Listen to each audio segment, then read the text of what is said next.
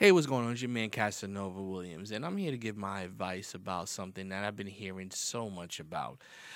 Every time I talk to people, they always say, "Never mix business and personal," and I always found that saying funny.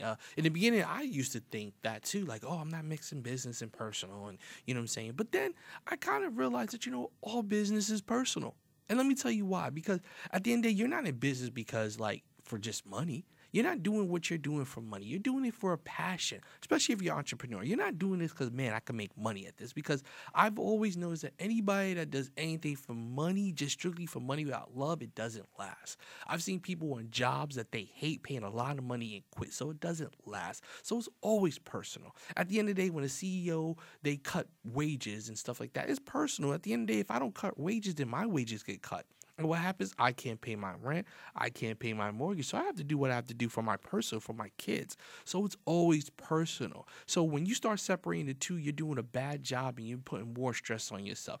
It is personal. Love what you do. It's funny how people say love what you do. How are you going to love what you do if it's not personal? Love is a personal thing. I don't love anything that's not personal to me. So at the end of the day, when people say that crap, they don't know business. All business is personal because at the end of the day, you love it, you want it, you're going to do it more.